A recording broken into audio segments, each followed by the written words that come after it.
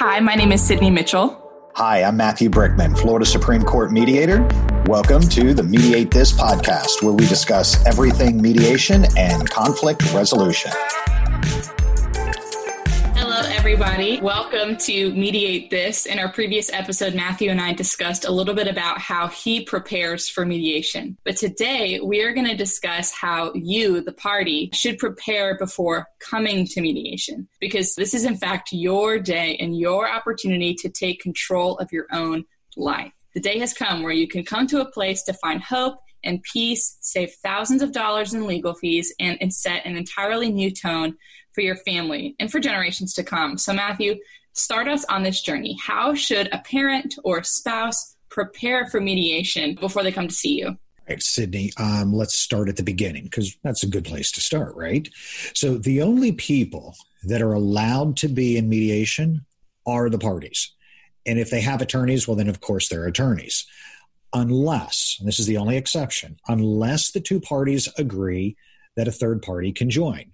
So I've had mediations where family members or even current spouses or significant others have been approved to be in the session. I remember last time that we talked, you read to us your opening statement, and you discussed a little bit about how the entire mediation process is completely private, completely confidential. Does having other people in the room, now granted, you said that both parties have agreed to have these additional people in the room, right, but does that ever cloud the waters in regards to the confidentiality of what you guys discuss? Well, if the parties agree that the additional people can be in mediation, then every person is then bound by the rules of confidentiality. I'm almost wondering, if I were you, I would be wondering, can I trust these people? Because you don't know them. They haven't been. I don't know the parties either, usually, unless it's their second or third mediation.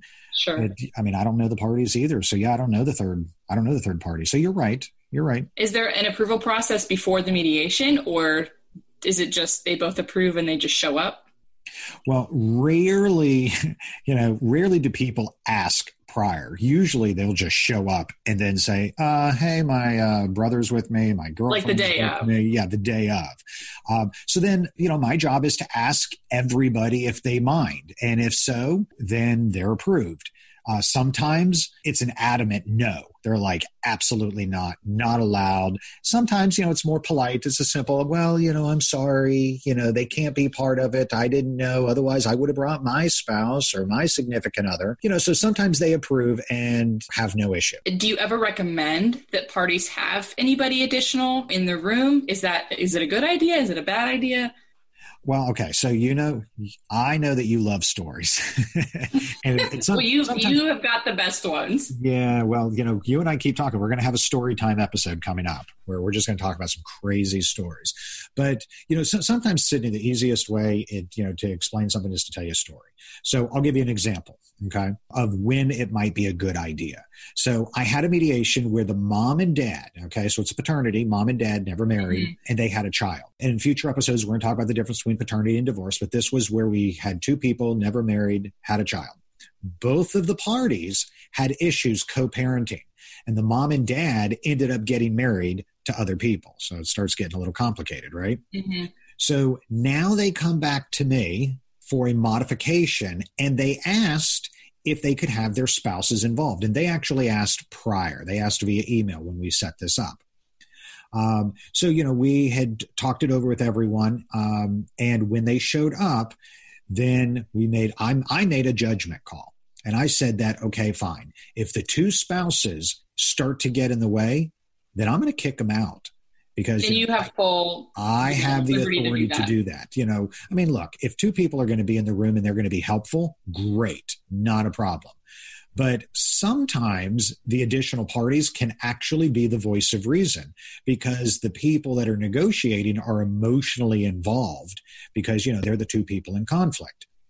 And so when setting up a new time-sharing plan, since the spouses will be actively involved with, issues of transporting the children to and from school, activities. Of course, they're going to be present during time sharing and holidays and such. Then, it's a good idea to get every single involved party on the same page with all the rules so there's no misunderstanding. So, it can be helpful. And that's what I was going to. Especially rather than let's say, for example, that mom and dad come and then they don't have their spouses and now they're going to go home. Well, that dad's going to tell his wife whatever his interpretation of mediation was. And the same with mom is going to tell her new husband. Right. Well, what happened? It's much easier if everybody gets it at the same time and they're involved in the process. Well, that's what I was going to say. There's, the mom and dad, were they married? Did you say they were not married? They were not married. They were not married. Well, regardless, they each got married to different people. Right. Like you said, for holidays, transportation, things like that, those parents are very closely involved, in that parenting plan. So that completely makes sense. Has there ever been a time where, whether you have a story or just whatever, have you ever had a time where it was not a good idea, or are there any circumstances under which you really don't advise additional people being present? Okay, so yes, I have a story. I always have a story, Sydney. So I had a mediation. Everything's going to be okay, so I had a mediation. Okay, so I had a mediation. There's always going to be that story. I had a mediation where the new wife, okay, so the new wife hated the former wife. And she was more aggressive and hateful to the husband than towards his ex. It was crazy. There was just more hatred there. And so I ended up kicking her out of the mediation because she was so passive aggressive. She would say, no. She just obstructed every single idea and suggestion, even though her husband was on board with the ideas going, yeah, you know what? That's a pretty good idea. She kept inserting herself simply because she hated the ex-wife. And just because her husband was in agreement with the ex-wife, well, then she had to say, no, it was a bad idea. And so ended up kicking her out, because, she was in the way of the two people that are negotiating. She was in the way and obstructing a deal. How do you, I just would imagine you're the neutral third party. I just would imagine it would be so challenging managing all of these different family dynamics and all of the drama. How do you keep everybody moving in the same direction when, you might have somebody present that just, for lack of better words, making everything more difficult? Well, so I would say probably, for me, the way that I can help keep people on track is right. I'm using my template for mediation. And so by if I'm sitting there with a blank piece of paper, asking people, okay, what do you want your agreement to say? Then you know what? Yeah. We can be all over the board with all the different personalities and all the different opinions and all the different everything. But being that I have a structured set of questions, we have to go through and complete this parenting plan. We have to go through and complete this paternity agreement. We have to go through and create this marital settlement agreement. That helps me keep everybody on track when the emotions want to, take everything and distract you off of the subject. You're able to constantly bring them back because I've got a clear path of where we need to go, whether it's the parties or whether it's the parties and their third parties that they have brought into the mediation. And so by having that clear path, it helps me just know, okay, we need to keep moving this thing along. Because otherwise, if I'm sitting there with a blank piece of paper trying to figure out, okay, what do we want to deal with? What do we want to say? It's chaos. It'll be total chaos. Well, you've told me stories about mediations that you've had that have just lasted, literally all day long. Yeah. And is it mostly those days that you share with me, I had an 8-hour day or I had a 9-hour day? Is that oftentimes because of situations like this, or can you attribute some of that to? No. A lot of those are not the third parties who are getting in the way. A lot of times that is the parties that get in their own way and they just get stuck. And so you've got to keep moving to, maybe you jump a subject, you come back to a subject. Sometimes it can be the fact that we're in separate rooms.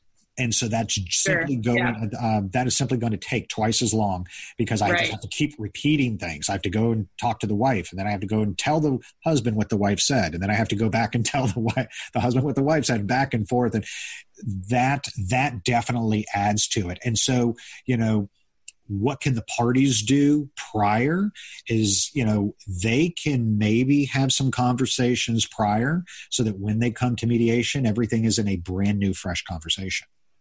Sure. That totally makes sense. All right. I asked a couple of questions that kind of deviated from the point of this episode, which is the preparation process for mediation. So we're going to get back to that. What else? We talked a little bit about, having another party in the room and preparing that way. But what else can somebody do to prepare before coming to mediation? Well, when the mediation gets scheduled, I send out a letter of confirmation that lists all the possible documents that might help in order to settle the pending issues. What type of documents is that typically? Is it the same for every mediation? Well, so I have a standard form letter that I have created that I send out, and it lists varying documents. And of course, it says in there, if applicable, because, it may not be applicable for this particular case. For example, one of the items on the list is an appraisal of a home. Well, if it's a paternity action and they never owned a home together and they're not married and there's not equitable distribution, then that doesn't matter.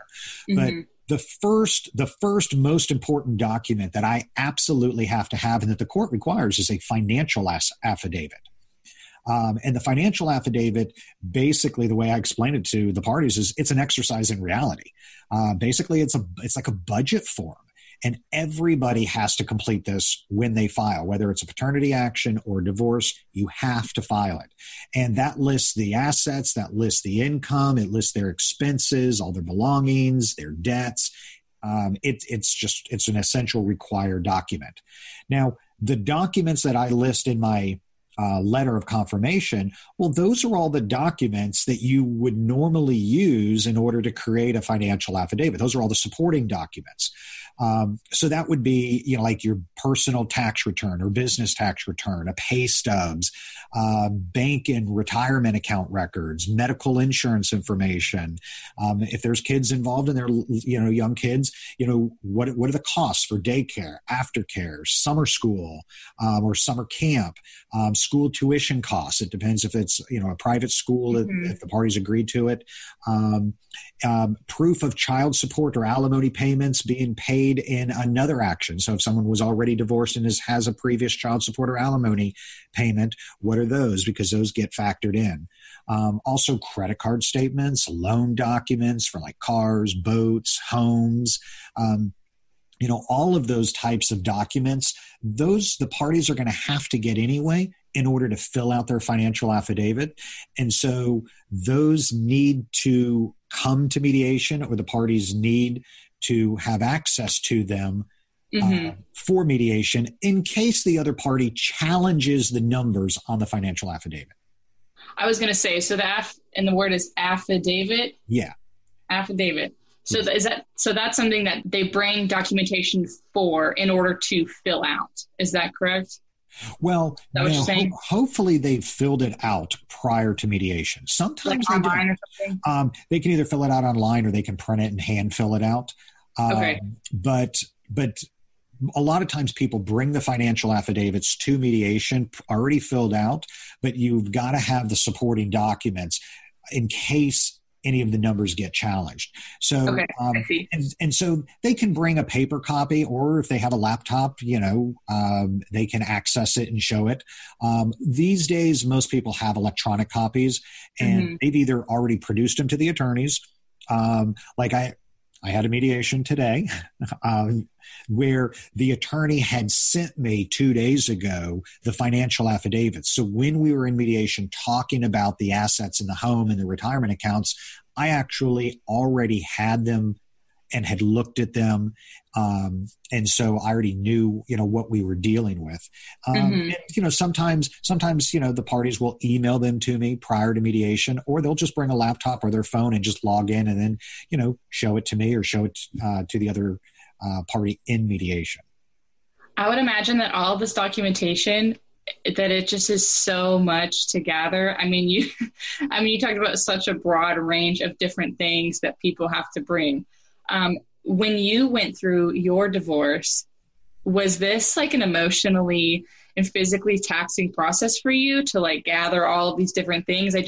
Hearing about it for the first time, it seems like very overwhelming, if I'm being honest. How did you manage all of this? Because you've been here, you've done all of this. Yeah. So what was it like, being on the other end of this as somebody going through mediation and preparing? You know what? It's actually not that bad. Only because, like for example, Sydney, if I said, hey, I need all your financial documents.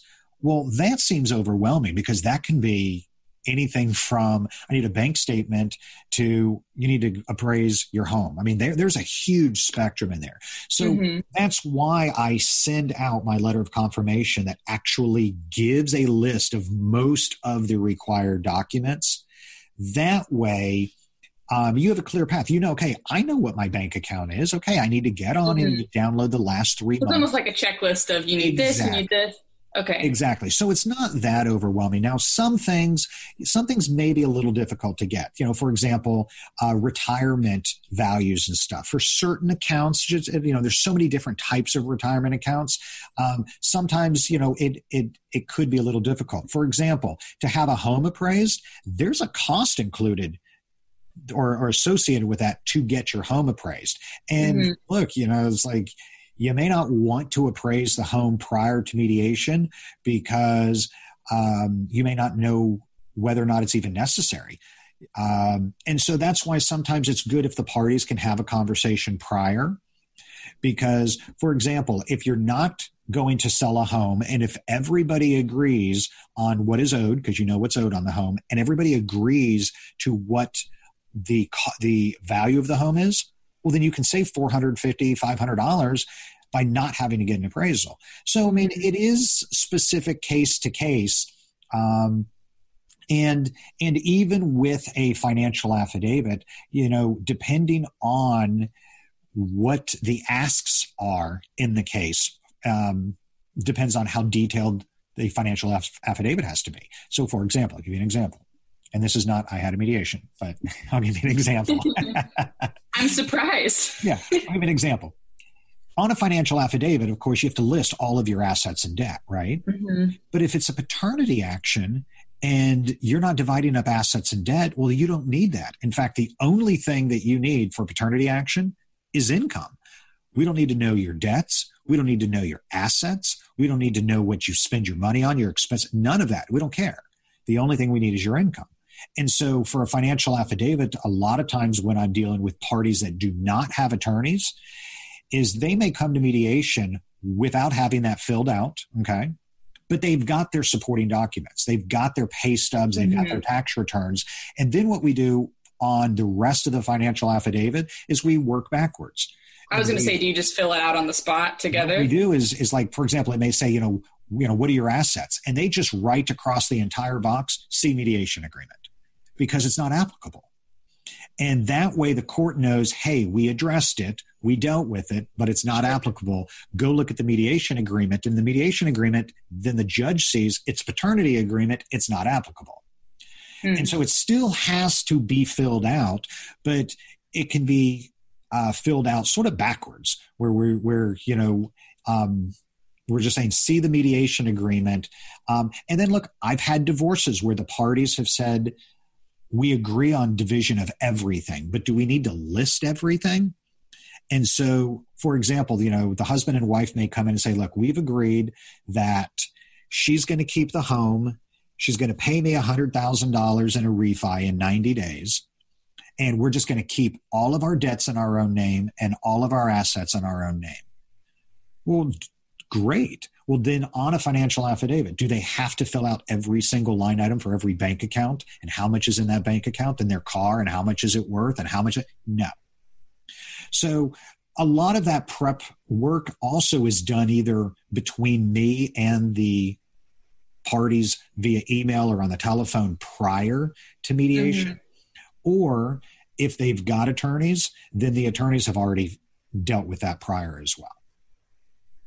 Okay, this is starting to make sense. It's like a big puzzle of all the different parts and pieces of things that you need. Yeah. Okay, outside of documentation, is there anything else that somebody needs to know before coming to mediation so that they can be completely prepared? Okay, so it is helpful if the parties come to mediation with a mindset. So this is not like you're gathering documents. You've already done that, but you come with the mindset to negotiate. Now, notice that I didn't say you come with the mindset to settle, because they may or may not settle that day. This is their day to decide. A lot of people do, but some settle on that day, and sometimes it may be weeks or even months after mediation, but prior to having the court decide the issues. So, settlement can come in all different times and all different forms at different stages in the negotiation process, but they should at least come with the mindset to negotiate. They need to come with an open mind where they are willing to listen and explore options. Coming with a mindset to learn what they don't know. A lot of times in mediation, they're learning things that they didn't know, seeing documents that they had assumptions on. And of course, the more you know and learn, the more power you have in order to negotiate a settlement that then you can live with. And, people love options. So if you come with a closed mind, you're going to close off your options. Come with an open mind, just to listen and then explore different options. It's going to be a better day. You'll have a much better chance of reaching a settlement or, and coming to an agreement that you can live with. When as you were approaching mediation, did you come in with this mindset and attitude, ready to negotiate? No. Or was it fearful? Was it, what were the emotions going on in your head and heart at this point? Okay. So remember one of the previous episodes we had talked about the game Hungry, Hungry Hippo? Yes. Unfortunately, Sydney, that is most people's mindset. They come in afraid and they are grabbing as much as ready they to just take what they can get and whatever they want. Yeah. And they're afraid. A lot of it is afraid because they don't know what I'm telling you now. This is like ripping the curtain off to see the wizard behind the scenes, right? Because people don't know this type of information that you and I are talking about. And by not knowing, then yes, you are closed off and you're fearful going into mediation. I didn't know, and I went in very afraid, just trying to grab anything and everything I could, grabbing things that I didn't even care about just so I could say I won, right? Just in spite. Just in spite. Like, okay, I won that. It's like, okay, what did you win? I have no idea. I don't even know what I'm going to do with it, but I won it just because, I was afraid. And so one of my motivations of this podcast is to give the knowledge and power to the people, give them information so that they know what to expect. And so they're not afraid of mediation or the negotiation process, giving them the information that we gave them about, the mindset of how should you view negotiation and conflict, like we did in the previous episode. Give them the tools of how do you negotiate, and now starting to give them, okay, well, how do you prepare to negotiate? Now hopefully people will come in empowered. I'm going to use the word excited. Excited to negotiate, because it can be one of their best days on what seems to be maybe one of their darkest days. Sometimes people come to mediation only because it's required by the court. So, in order to get in front of the judge, they have to come to mediation. They have no intention of settling or opening their mind, listening to options, and taking control of their life. I was just going to ask, you say that there are some people that have no intention of, why would you, now granted, I haven't been married. I haven't been through a divorce. I haven't, been to mediation. How and why would somebody show up, spend all this money, with their attorneys and the mediator, and not at least want to try to negotiate and settle upon an agreement? Okay, so I have a story. I had this mediation where the mother and the father lived with one another for 5 years. Okay. So they just lived together for 5 years. So they weren't married? Not married. Okay. They had 2 children from a previous marriage. Okay. This couple ended up, the father The father had two kids. The father had 2 children from a previous marriage. My mind is just like preparing to organize all of these details. Yeah. So mom and dad lived with each other for 5 years. Dad had 2 children from a previous marriage. And then this couple ended up having a child together. Okay, so dad's got 2 kids. And now mom and dad have 1 kid together. They've now split up and the child is 2 years old. Their child is 2 years old. The mother and father have no jobs, neither have arrest records or criminal records. So that, they're not bad people. But mom is pissed because the dad had an affair. Now, totally understandable that she's pissed, right? Like he cheated on her. But dad is now wanting 50-50 with his 2-year-old kid. And by the way, just to back up, the father who had the 2 kids from his previous marriage had full custody of his kids. Now, the reason why I use custody, because we don't use that in Florida, but this was an order of another state that used the term custody, and his ex-wife gave him both kids. Okay? This mother knew this because, remember, they lived together for 5 years.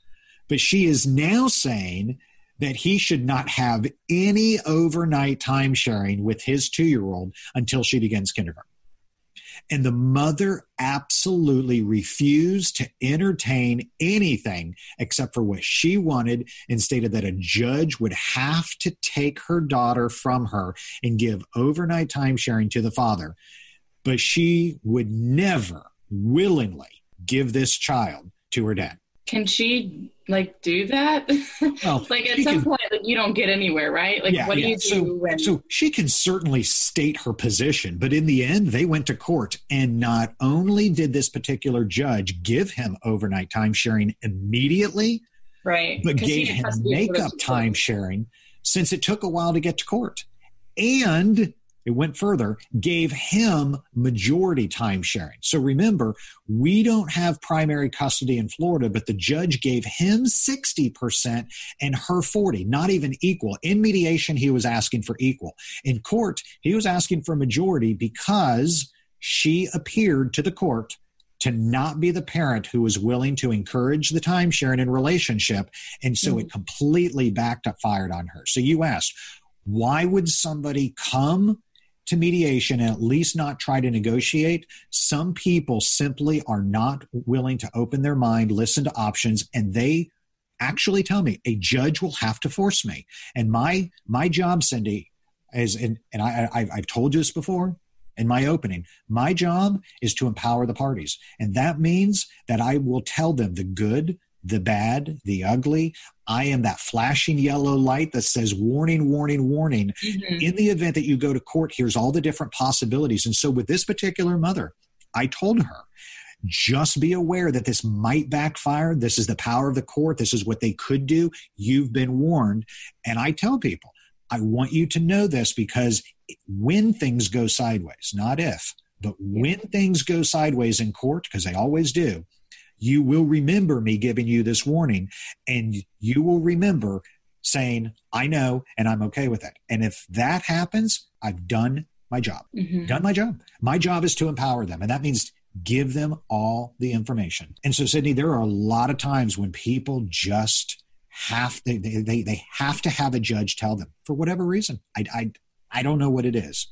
Yeah. Well, and I think, like we talked about, mediation is a place where they can take control, and you're the one that's helping with some creative solutions. And I think that's probably the most important thing that we've talked about. And honestly, even throughout the episodes that we've done, as encouragement to somebody considering mediation, the biggest encouragement that you've been able to give is to come in with an open mind and an open heart. Of course, be ready to negotiate, but being committed to finding an agreement with somebody that you can live with. And I think doing so with a positive attitude. Thank you, Matthew, for kind of walking us through, okay, what does it look like to prepare for mediation, and what people can do to make the process more efficient and a little bit simpler. And I'm looking forward to the next episode when we talk a little bit about the differences between paternity and divorce. So listeners, do not miss our next episode as we delve into some of those things. Occasionally, Sydney and I will be releasing Q&A bonus episodes where we will answer your questions and give you a personal shout out.